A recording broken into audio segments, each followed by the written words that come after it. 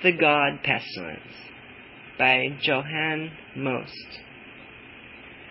Among all mental diseases which man has systematically inoculated into his cranium, the religious pest is the most abominable. Like all things else, this disease has a history.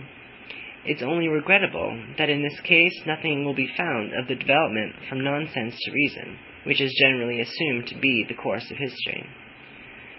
Old Zeus and his double, Jupiter, were still quite decent, jolly, we might even say, somewhat enlightened fellows, if compared with the last triplet on the pedigree of gods, who, on examination, can safely rival with Vitzipuzli as to brutality and cruelty. We won't argue at all with the pensioned or dethroned gods, for they no longer do any harm, but the more modern stir officiating cloud rollers and terrorists of hell we shall criticize, expose, and vanquish the more disrespectfully. The Christians have a threefold God. Their ancestors, the Jews, were content with a single simpleton. Otherwise, both species are quite a humorous crowd. Quote, Old and New Testament, unquote, are to them the sources of all knowledge. Therefore, willing or not, one must read the, quote, Holy Writ, unquote, if one wants to fathom their shallowness and learn to deride them. If we only take the, quote, history of these deities, we find an ample sufficiency for the characterization of the whole. In a short sketch, the case stands thus. In the beginning, God, quote, created heaven and earth. Consequently, he found himself next of all in complete void, where it surely may have been dreary, enough to bore even a deity, and it being but a trifle for a god to conjure worlds out of nothing but magic, like a juggler shaking eggs or silver dollars out of his coat sleeves, so God, quote, created heaven and earth. Somewhat later, he molded the still moon and stars to suit himself. It is true, certain heretics called astronomers have established long since that the earth neither is nor could have been the center of the universe, nor could its existence have antedated that of the sun, around which it revolves. These people have proved it to be sheer lunacy to speak of sun, moon, and stars, and with the sidle breadth of the earth, are as being, compared with the former, something special and of great preponderance. It has been taught to every schoolboy that the sun is only a star, the earth one of its satellites, and the moon an under-satellite of the earth, and furthermore that the earth, compared with the universe, far from acting a conspicuous part, is only an atom, looking like a rain of dust. But why should a god concern himself about astronomy? He does what he pleases, and pooh-hoos science and logic.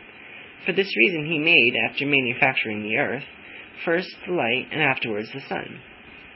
Today, even a Hottentot can understand there can be no light. There can be no light, can earth without the stuff, but God, well, he is no Hottentot. But let us continue to investigate.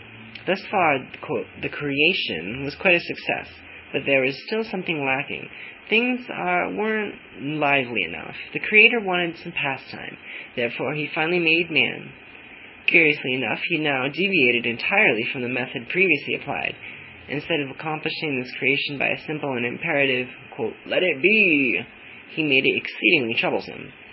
He took a prosaic lump of modern clay in his hand, modeled it into the figure of a man, quote, after his own image, and, quote, breathed into his nostrils the breath of life. God, being of infinite wisdom, benign, just, in short, amiability itself, it occurred to him that this Adam, as he had named his last article, being alone, would find life exceedingly tedious. Perhaps he remembered his own former lonely existence to nothing. So he made him a quite enticing little Eve. But in the meantime, experience had evidently taught him that the handling of a lump of clay was a rather unclean business, especially for a god. Therefore he applied another new method of manufacture.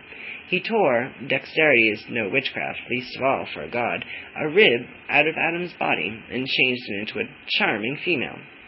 Whether this rib, extracted from Adam, was restored at a later period, or whether after the performed operation Adam had to run about in the world as a one-sided individual, is a matter upon which the polite historian says nothing. Modern natural science has established that animals and plants have, through the most manifold ramifications, developed during the course of millions of years from simple molluscous matter to their present forms. Man is nothing but the most perfect form of this development, and that he not only had, some thousands of years ago, a very brutish appearance without language, but also that he, and every other supposition excludes itself, must have developed from inferior animal species. Consequently, natural science stamps God with his self-proclaimed creation of man as a preposterous braggart. What of all avail is this? God won't have any tomfoolery, whether his tales have a scientific ring, or whether they sound like foolish babble. He commands belief in them. Otherwise, he will let it come to pass that his competitor, the quote devil, will get you into his clutches, which is supposed to be quite uncomfortable. For in hell there is not only moaning and gnashing of teeth, but an eternal fire burns, and indefatigable and undying worms gnawing your soul, and a dreadful stench of burning pitch and sulphur fills the air. To all these discomforts the bodiless man is supposed to be exposed. His flesh, of which he is void, is stewed. His decayed and fallen-out teeth clatter. He howls without a throat or lungs. He smells without a nose. And all this eternally. A devil of a God. Taking all in all, God is, as he candidly informs us in his autobiographical chronicle, the Bible, extremely whimsical and revengeful. Actually, an ideal model of a despot. Hardly were Adam and Eve in existence before God took it as a matter of course that this rabble must be governed. He decreed a penal code, which said categorically, quote, "Thou shalt not eat of the fruit of the tree of knowledge." Since that time, no tyrant had existed anywhere who did not lay down the same decree for the people. Adam and Eve did not respect this prohibition, therefore. They were exiled and sentenced to hard labor for life. They and their descendants were for all time to come. Beyond this, quote, civil rights were taken away from Eve, she being declared to be a bondservant to Adam, whom she was to obey. Besides, both of them were to be under eternal divine police surveillance.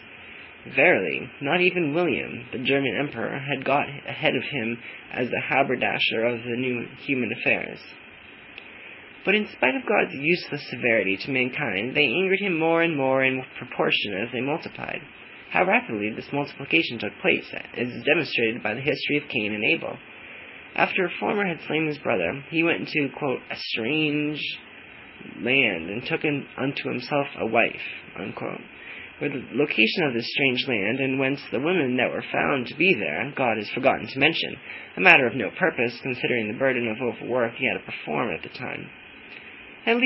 At last the cup was overflowing. God resolved to destroy all mankind by means of water. Only a few specimens of the race were accepted, with which to make another child. Unfortunately, notwithstanding all his wisdom, he had made a misgrab, for Noah, the chief of the saved, soon unmasked as a brand old toper, a drunk, with whom his daughters raised, quote, flail Columbia. What good could ever come of so degraded a family? Again mankind spread. Again they developed to such simpletons and rapscallions in sin, about whom the renowned Mucklenberger book states so much viciousness, that God felt like bursting with heavenly wrath, the more so, as all his exemplary local punishments, such as the destruction of whole cities with fire and brimstone, were eternally disregarded and thrown to the dogs. He resolved to destroy the whole mob, root and branch, when a really remarkable event occurred, which toned him down considerably. Otherwise mankind would have been done for long ago. One fine day, a certain, quote, Holy Ghost suddenly appeared upon the stage. He came hither like a wart overnight. Nobody knew whence. The Bible scribe, God, merely says, lie himself merely says Lai himself was the Holy Ghost. All at once we have to deal with a dual deity. Said Holy Ghost took a notion to descend in the shape of a dove, or rather of a cock pigeon, and to enter into an intimacy with an obscure woman named Mary. In a sweet hour he, quote, overshadowed and selected of his heart. And lo, she gave birth to a baby boy, which occurrence, as God positively avers in the Bible, never encroached the least bit upon her virginity. Now this boy was not only human, but he was also God, being the Son of God, of the Holy Ghost. The first mentioned God now called himself God the Father, at the same time assuring us of his identity not only with the Holy Ghost, but also with God the Son. The Father to be his own Son, the Son his own Father, and either or both the Holy Ghost. Thus the, quote, Holy Trinity was shaped. Neat. And now, poor human brain, stand firm, for what now follows is enough to stagger a horse. We know that God the Father had resolved to fracas the whole human rabble. This intention filled the Son with unbearable sorrow. He, being his own Father, shouldered all the guilt of man and allowed himself to appease the fury of his Father, being his own Son, to be cruelly put to death by the, quote, to-be-redeemed rabble. Of course, not without subsequently ascending hale and hearty to heaven. The sacrifice of the Son, who is one with the Father, tickled the Father, who is one with the Son, to such an extent that he immediately proclaimed a general amnesty, under conditions which partly remain in force today. This is the, quote, historical part of the Holy Scriptures. Here we see that absurdity and nonsense are put on so thick that those who are already idiotic enough to digest such stuff are susceptible to the most crazy hallucinations. Among these must be classed first and foremost the doctrine of reward and punishment of mankind in the great, quote, great hereafter, or heaven. It has long ago been scientifically proved that there is no existence of a soul independent of the body. That which the religious humbuggers call soul is nothing more or less than the seat of thought, the brain, the consciousness, which receives impressions by means of the living senses, and by such impressions becomes active, and consequently at the moment of physical dissolution, this action necessarily must cease. But what care the deadly enemies to human reason for the results of scientific research, just as much as is necessary to prevent their promulgation among the people? And so they preach the immortality of the soul. Woe to it in the, quote, hereafter, if the body which here held it has not punctuously respected God's penal code during life. As these folks assure us, they are, quote, all bountiful, all righteous, all benevolent, all merciful God is a super highly developed poke-nose, sniffling in the minutest affairs and trifles of each and every individual, and making entries of all their shortcomings in his blacklist. He's quite a queer coon anyway. Under danger of giving newborn babes a bad cold, he desires that, to his glory, they be drenched in water, otherwise baptized. He takes a heathenish delight in hearing an innumerable herd of his faithful sheep bleat their litanies higher from their church stalls, consecrated to such practices, or when the most devoted of his adherents send aloft without cessation their pious, quote, caterwaulings, and pray, or rather beg, for all the things possible and impossible, which he participates in, while he participates in bloody wars and receives the thanksgivings and frankincense of the victors as the god of battles. He gets rip-roaring mad if anyone doubts his existence, or when a Catholic eats meat on Friday, or does not by repeated application to the confessional chair scrub off his sins, or when a Protestant does not hold in contempt the bones of saints and the paraphernalia and images prescribed for Catholics, or when he does not, as a rule, toddle through the world with a face long enough to stop a clock, turned up eyes, bent back, and folded hands.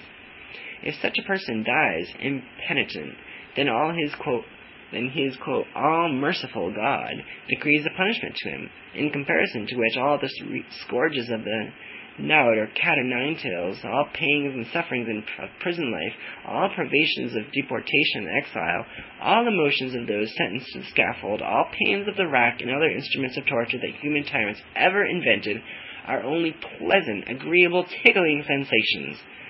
This God exceeds in bestial cruelty cruelty, everything malignant that we know of on earth. His prison is hell, his handman the devil, and his punishments last forever. He employs worms that never cease gnawing, fires which are never quenched, and other deviltries 1,000-fold as chastisements, and only show mercy for minor transgressions as long periods of time, provided the transgressor died a Catholic. For those he has, under certain circumstances, provided a, quote, purgatory, which differs from hell about as much as jail from a prison. It is fitted up only for comparatively transient inmates, with somewhat more lenient regulations. But at any rate, even in purgatory, you will be singed mercilessly. The so-called, quote, cardinal sins are never punished with purgatory, always with hell. These include, among others, quote, blasphemy, perpetrated by word or writing or by thought. Consequently, in this direction God permits neither freedom of the press nor speech, not even of the unspoken thought. This in itself is enough to stamp him from the outset as a successful competitor in churlishness at the basest despots and tyrants of any country or time. But the means and the duration of his punishments augment the baseness of his nature to the utmost. Consequently, this God is the most atrocious monster conceivable. His attitude is more infamous in that he allows it to be said of him that the entire world, and especially mankind in their behavior, are regulated by his omnipotent divine providence. He maltreats man for actions of which he himself is the originator or prime cause. How amiable, compared with this monster, are the tyrants of earth of the past and present time. Should it please God, however, to permit a person to live and die happy in accordance with quote, God's conceptions, he maltreats him still worse, because the promised, quote, heaven, examined by gaslight, is a good deal worse institution than hell itself. For there you have no desires, you are always satisfied, without ever having a longing for anything. But as without desire and attainment thereof no gratification is possible, so existence in heaven is without enjoyment.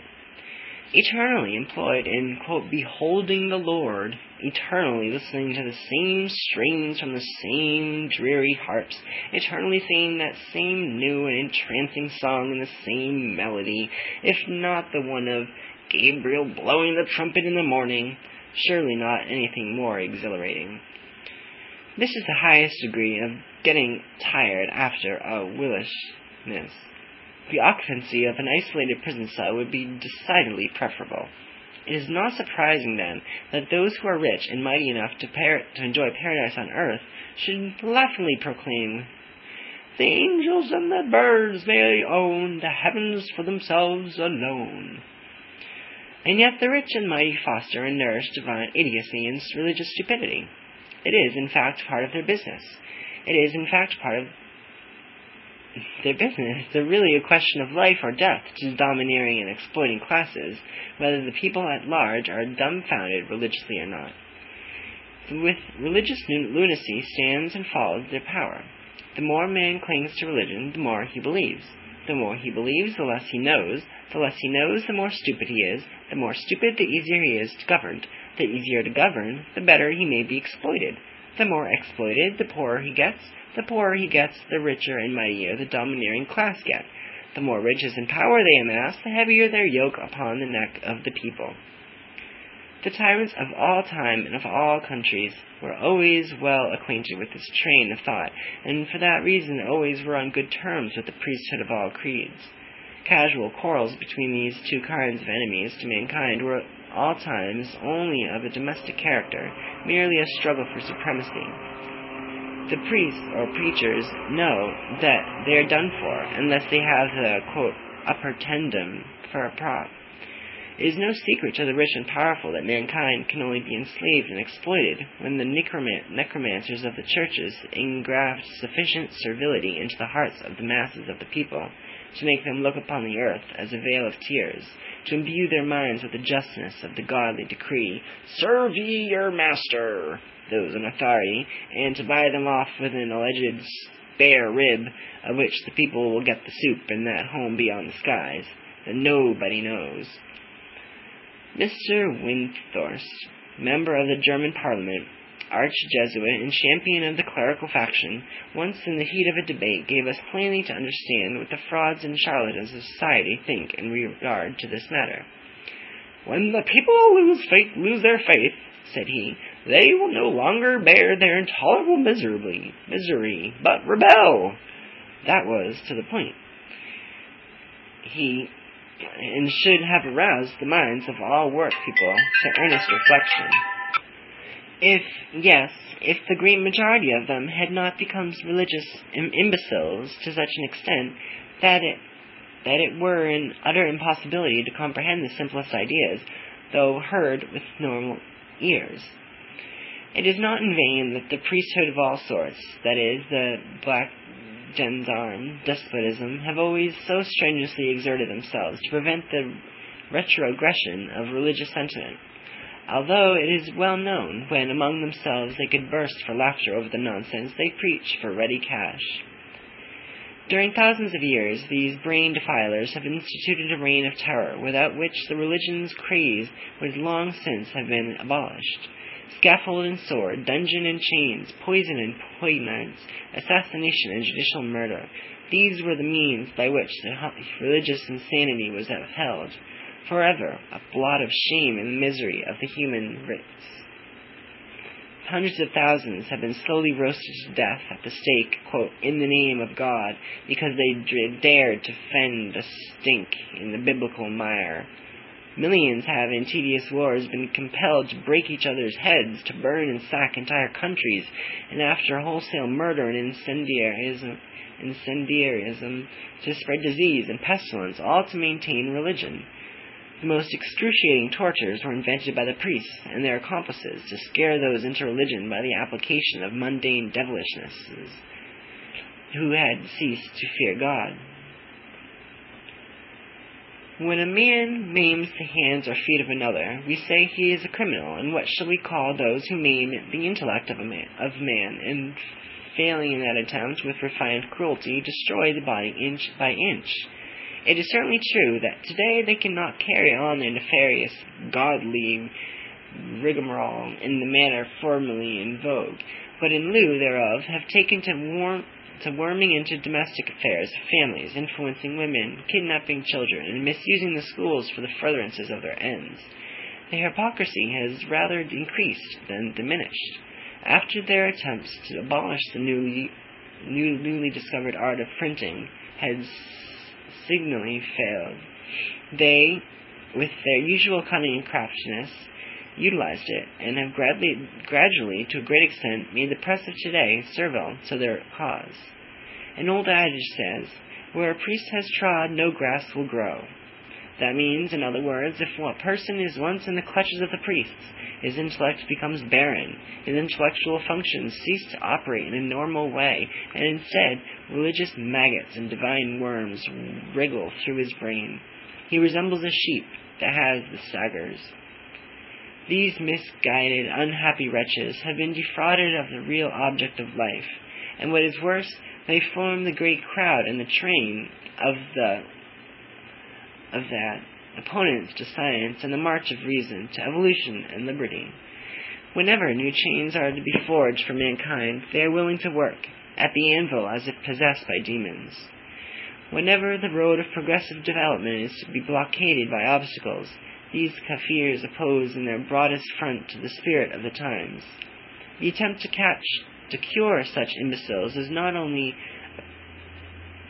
a piece of good work to them, it is really an attempt to cauterize a cancer which brings suffering to the whole people, and which must ultimately be unconditionally extirpated of this earth, if this earth is to become a fit habitation for mankind, instead of being a playground for gods and devils to torment us. Out then with religion from the heads of the people, and down with the priesthood. The latter are in the habit of saying, quote, "The aim sanctifies the means."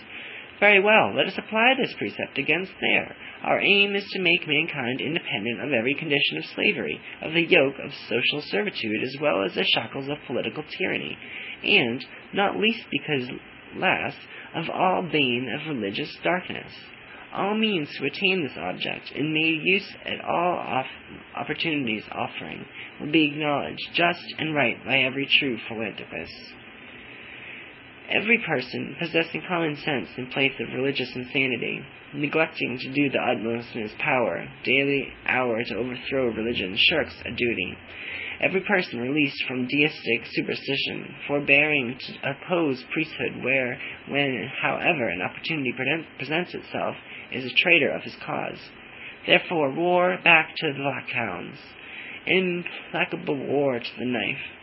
Incite against the seducers of man, enlighten the seduced. Let us make every means of strife subservient, the scourge of derision and scorn, the torch of science and knowledge, and where these are insufficient, weightier arguments, those that will be felt for the ignorant, or rather those craftily made and kept so. If they appear to have a little sense left, the following questions will be proper. If God desires that we know, love, and fear him, why does he not show himself? If he is as good as the clergy tell us, what reason is there to fear him? If he's omniscient, why bother him with private affairs and prayers? If he's omnipresent, why build him churches? If he is just, why the supposition that man, whom he created full of faults, should be punished? If man does good only by the grace of God, why should he be rewarded? If he's omnipotent, how can he permit that we blaspheme? If lies is inconceivable, why shall we occupy ourselves with them? If the knowledge of God is necessary, why does he remain obscure? Such questions are puzzles to them. Every thinking person must admit that not one single proof of the existence of a God has ever been found, and besides this, there is not the least necessity for the existence of God. As we know the inherent properties and laws of nature, the presence of God, either within or beyond this nature, is really to no purpose, quite superfluous and evidently untenable. Morally, the necessity for his existence is still more insignificant. There is a large empire ruled by a potentate whose demeanor creates differences of opinion in the minds of his subjects. He wants to be known, loved, and honored, and that all shall obey him, but he never shows himself. Everyone endeavors to confound the conception of him by individual nations.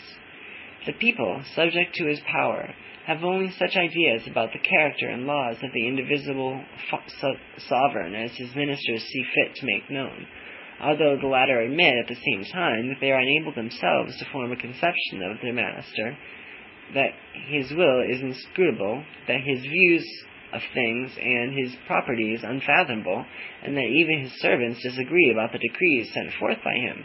For in every province of his empire the laws differ, and they accuse each other of having altered and forged them. These edicts and commandments, which they claim to have authority to promulgate, are obscure. They are conundrums, which the subjects, for whose special benefit and enlightenment they are issued, can neither understand nor solve. The laws of this hidden monarch require explanation, but those who explain are ever at variance themselves. Everything that they relate about their concealed sovereign is a chaotic mass of contradictions. They do not say one word that could not at once be proved as a lie.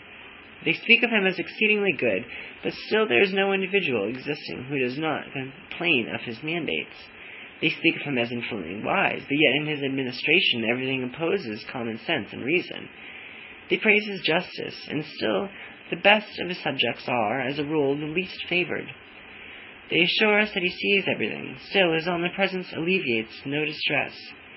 He is, they say, a friend of order, yet in his domain seldom, if ever, bear out his plans. In his domain, everything is confusion and disorder. All his actions are self-determined, yet occurrences seldom, if ever, bear out to his plans. He can penetrate the future, but does not know the things that will come to pass. He permits no insult to himself to go unpunished, but still submits to them from everyone. They are amazed at his knowledge and the perfection of his works, yet his works are imperfect and of short duration, for he creates, destroys, and constantly improves upon that which he has made, without even being satisfied with his productions. All his enterprises are for the sake of glory, yet his purpose, to be universally glorified, is never attained. He labors incessantly for the welfare of his subjects, but the most of them are in dire distress for the necessities of life. Those whom he apparently seems to favor most are the least satisfied with their lot.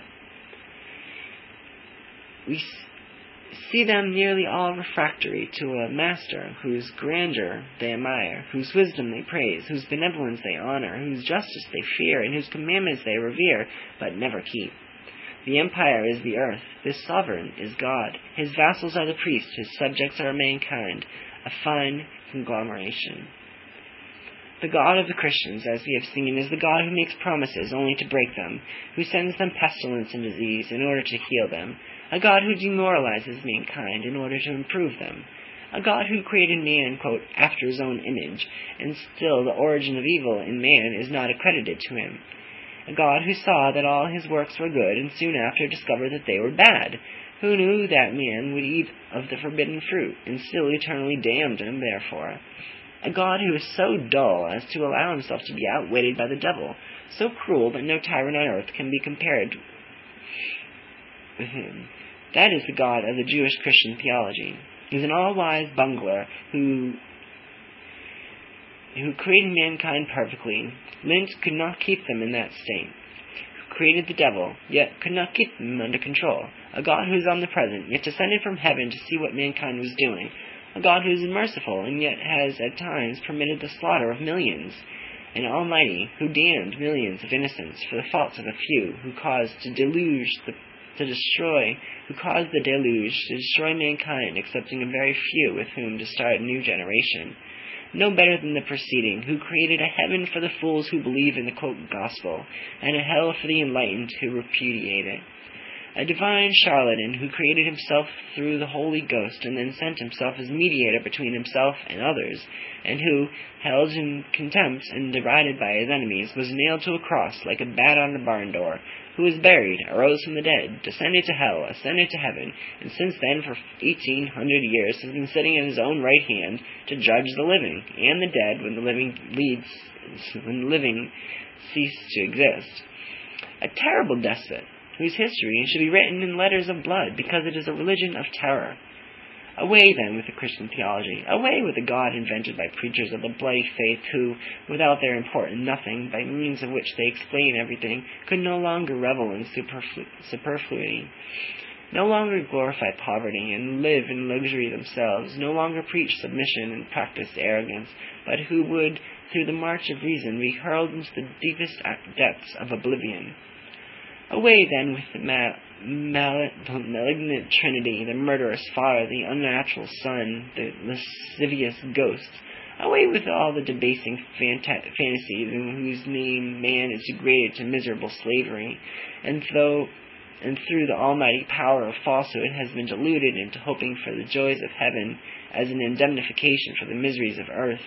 Away, then, with those who, with their sanctified hallucinations, are the curses of liberty and happiness, the priesthood of all sorts. God is merely a spectre, fabricated by designing scoundrels, through which mankind is tyrannized and kept in constant dread, but the phantom instantly dissolves when examined under a glass of sober reflection. The defrauded masses become impatient, and no longer fear the bugbear, but will rather hold out to the priesthood the word of the poet. A curse to the idols to whom we prayed, that in winter our hunger and cold be stayed. In vain did we hope, in vain did we wait. To be humbugged and fooled was ever our fate. It is to be hoped that they will not stand humbugged and grinning and fooling much longer, but will, one of these fine days, throw their crucifixes and saints in the fire, quote, transform their crucifixes and chalices into useful utensils, and make of their church, theaters, concert and assembly halls, or, should they not be serviceable for that purpose, use them as corn bins or stables, find useful work for the priests and nuns, and then be surprised at themselves for not having done it long ago. This short and terse method will, of course, only be consummated in the storm of the coming social revolution. In fact, at that moment, when the conspirators of priesthood, the princes, the nobility, the bureaucrats, the capitalists, and the exploiters of all kinds are swept away as by a whirlwind, they are cleaning state and church with an iron broom of the immaculated mire of centuries.